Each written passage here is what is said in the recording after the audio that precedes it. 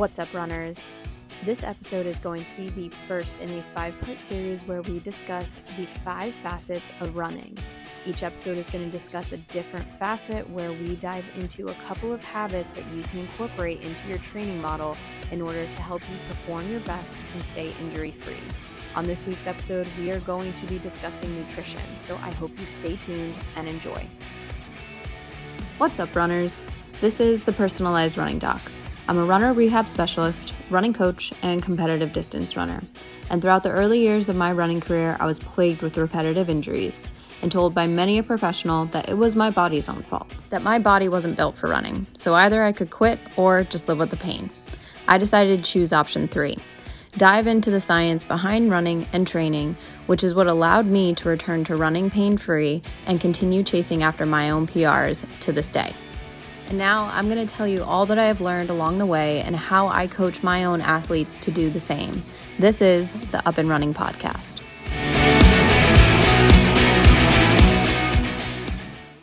All right, runners, let's dive right into the first facet that I want to cover in my 5 facets of running series, and that is nutrition. There's a reason that I am covering nutrition first over all of the other facets that we will dive into, and it is because it's the area that I see that needs the most work from most of my runners. Nutrition is something that is so important in terms of us being able to stay healthy and have a long ability to perform in this sport. And oftentimes, a lot of people come into running with the idea of improving their health and trying to lose weight. And I'm sorry to say, but you cannot have aesthetic goals and performance goals at the same time. You can, but it's really, really, really hard. And if you have performance goals, which most of you do, let's move away from trying to look a certain way when we're running and focus more on performance. And I promise you, I sincerely understand the desire to want your body to look a certain way, to have bad body image days. And as somebody that has even suffered from disordered eating in the past, I promise you, I get the desire.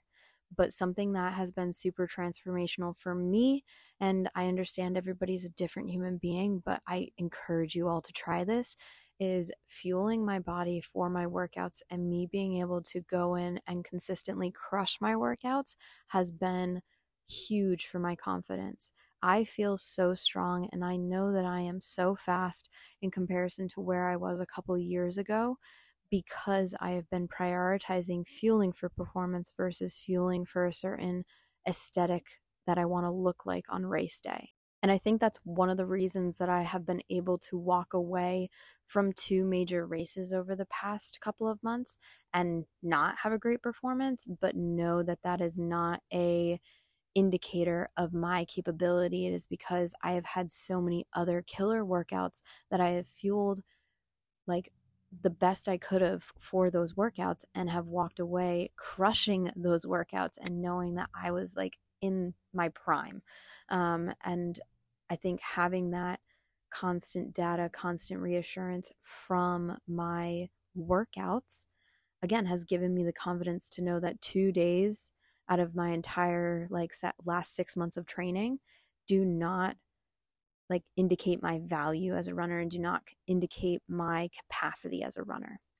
So from here, let's kind of dive into what are some habits that you can start to instill in your daily life to make sure that you are fueling for performance, making sure that you are getting in enough calories overall for how much you are working out on a daily basis, and then also making sure that you are getting in enough protein. Those are 2 areas that I see runners struggle with the most. In each of your meals, you should be really trying to prioritize 20 to 30 grams of protein in each of those meals. And then in your snacks on a daily basis, you're trying to then also get about 15 to 20 grams of protein. If you are consistently training for 5-6 times a week, this is a necessity for you to be able to recover optimally and perform on your workouts and in your races, because without the building blocks, we are not going to be able to repair and build muscle to be able to perform. So, where do we start with this? Well, the first meal that I want you to start this with is breakfast, and that is because breakfast is the most important meal of the day. It is called break fast because you should be breaking a fast. Now, I understand not everybody is a breakfast person, so if you are not, just try to get something in. Half a banana, half a granola bar, anything is better than nothing. Just try to get some form of calories in, especially if you are going to work out in the immediate morning. This is because when we wake up, our cortisol is at its highest level for the day. Cortisol is one of the hormones that everybody knows as the stress hormone, but it's also one of the most important hormones when it comes to our circadian rhythms. And this hormone spikes at the beginning of our morning to help wake us up and then should fall throughout the remainder of our day to help us fall asleep later on in the night. Well, if you are somebody that gets up in the morning, doesn't eat breakfast, and then goes out and goes running, running also spikes your cortisol levels because running is stressful even when we do it as a stress reliever. And if we want to have our cortisol levels fall at a normal rate, we need to eat breakfast in the morning. And that will just help your cortisol levels fall so that even when you go for that run, your cortisol levels aren't staying at such a high and elevated level throughout the remainder of your morning and into midday and delaying your hunger cues from turning on. Because again, that is something that cortisol does. It prevents your hunger cues from it being initiated. So eating breakfast is super important in that regard. Now, if you are somebody that can actually get in a full meal before you go for a run, if you're a mid-morning runner, then you're again trying to prioritize 20 to 30 grams of protein in that meal. I'm going to go back to those people that are early morning runners that are maybe just getting in half a banana, half a granola bar before they go running. After your runs, you're prioritizing a meal, an actual breakfast that has 20 to 30 grams of protein in it. And that brings me to some of my next points in terms of habits that you can instill.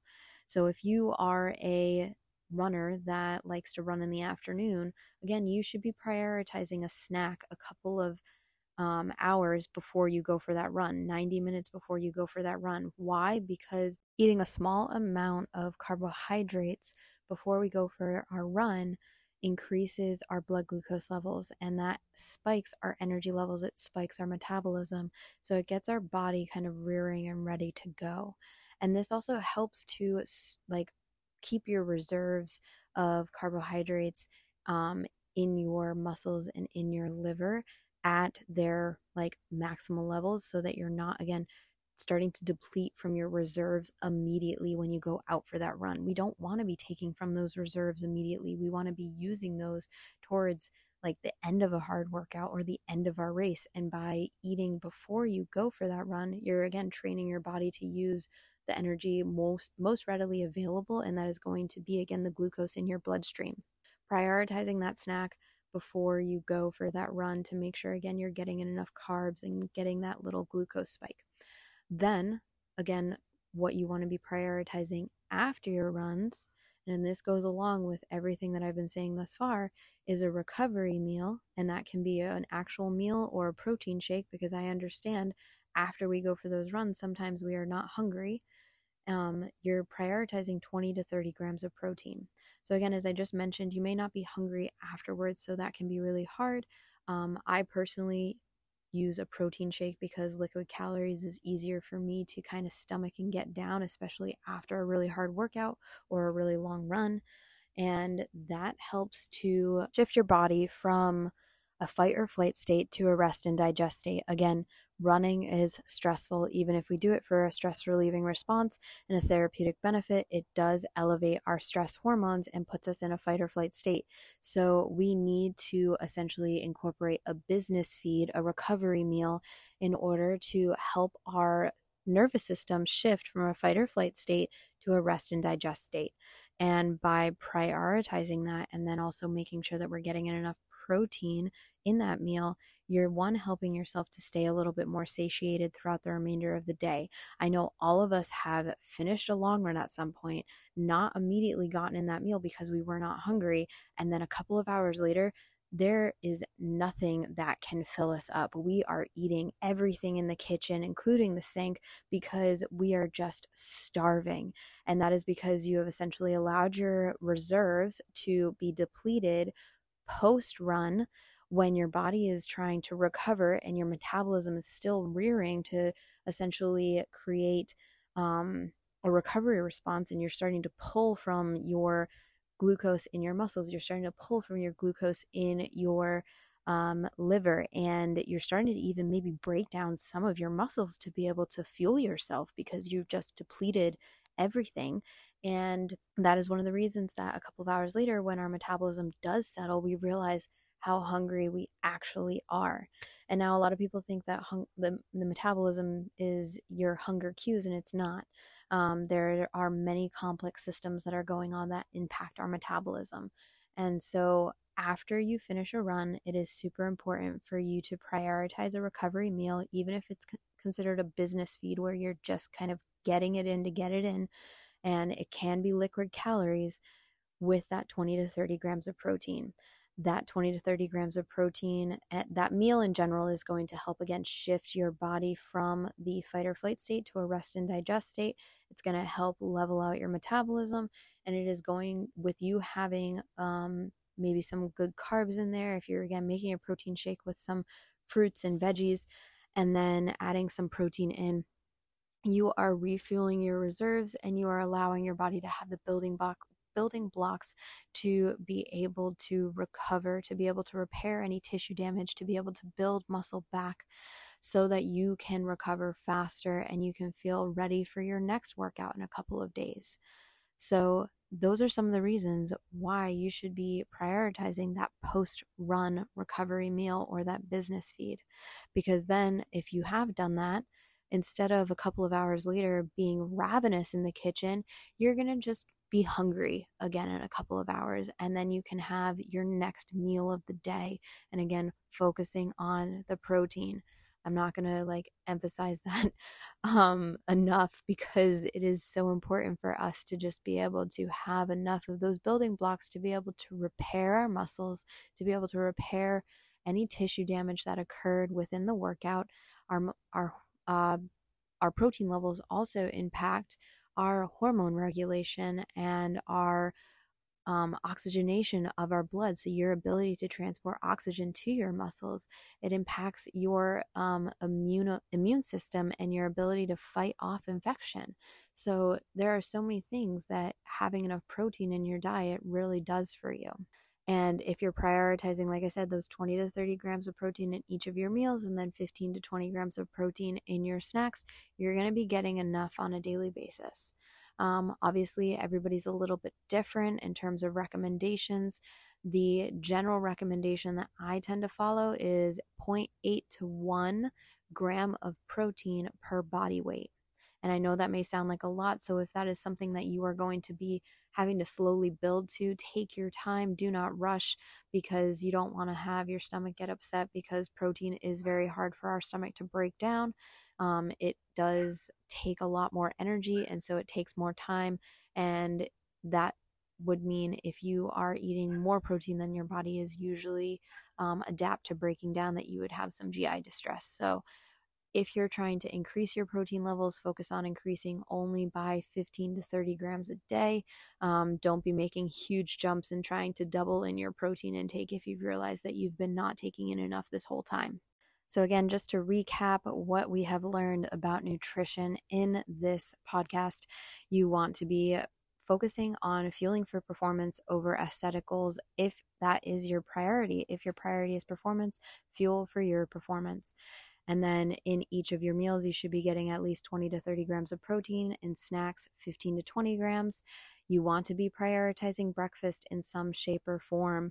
And then prior to your runs, you want to be getting in a snack, especially if you're a runner that is running a little bit later in the day. And then finally, that recovery meal, making sure that we are getting in a good amount of carbs and a good amount of protein to be able to shift our body from a fight or flight state into rest and digest, and allowing our body to have the reserves readily available for us to be able to allow our body to recover and maximally produce all of the performance outcomes that we would have been able to realize from that hard effort or even just that easy run. So I hope you guys learned something from this podcast. I hope that you have hopefully a lot of takeaways from today's episode. On the next episode, we're going to be discussing the next facet of training, which honestly, I haven't decided which one I want to cover yet. So we're just going to leave it as a surprise. But hopefully you learned something. If you did, let me know what it was. Let me know one thing that you took away from today's podcast and send me a DM at the Personalized Running Doc on Instagram. The last thing that I want to leave you guys with is a little announcement. This summer, June 15th through the 18th in the Green Mountains of Vermont, I am hosting my first ever female running retreat called Revive. And I'm hosting this with my training partner and good friend, Alicia. And we are also having a guest coach who is a dietitian for endurance athletes joining us as well. This is going to be the runcation of the summer, as I am terming it, for all female athletes. So if you are interested, I am going to drop the link in the show notes below. There are currently only 5 beds remaining. This is going to be a very small and intimate retreat of only 10 females plus coaches and staff. And only 5 beds are remaining after we launched for the early bird sale. And so right now, sales are open until April 30th, but do not wait. Secure your bed today. If you guys need payment plans, please let me know. Again, shoot me a DM on Instagram and let's chat about it. But again, the show notes will have the link for you to be able to check out all that Revive is going to include and everything that I am going to make sure that each and every female takes away from Revive. It is going to be a fantastic experience where I am hoping there is a ton of fun had while everybody gets to learn, grow, and connect with other badass female athletes. So again, if you enjoyed this episode, please let me know. Please let me know what you learned in my DMs at the Personalized Running Doc. But for now, I hope you guys have a fantastic week and keep on running. But that is all for today's episode of the Up and Running podcast. I hope you enjoyed and had some key takeaways from today's episode. If there are other questions or topics that you are looking for me to dive into, please reach out to me via Instagram and shoot me a DM at the Personalized Running Doc today. I'll talk to you soon.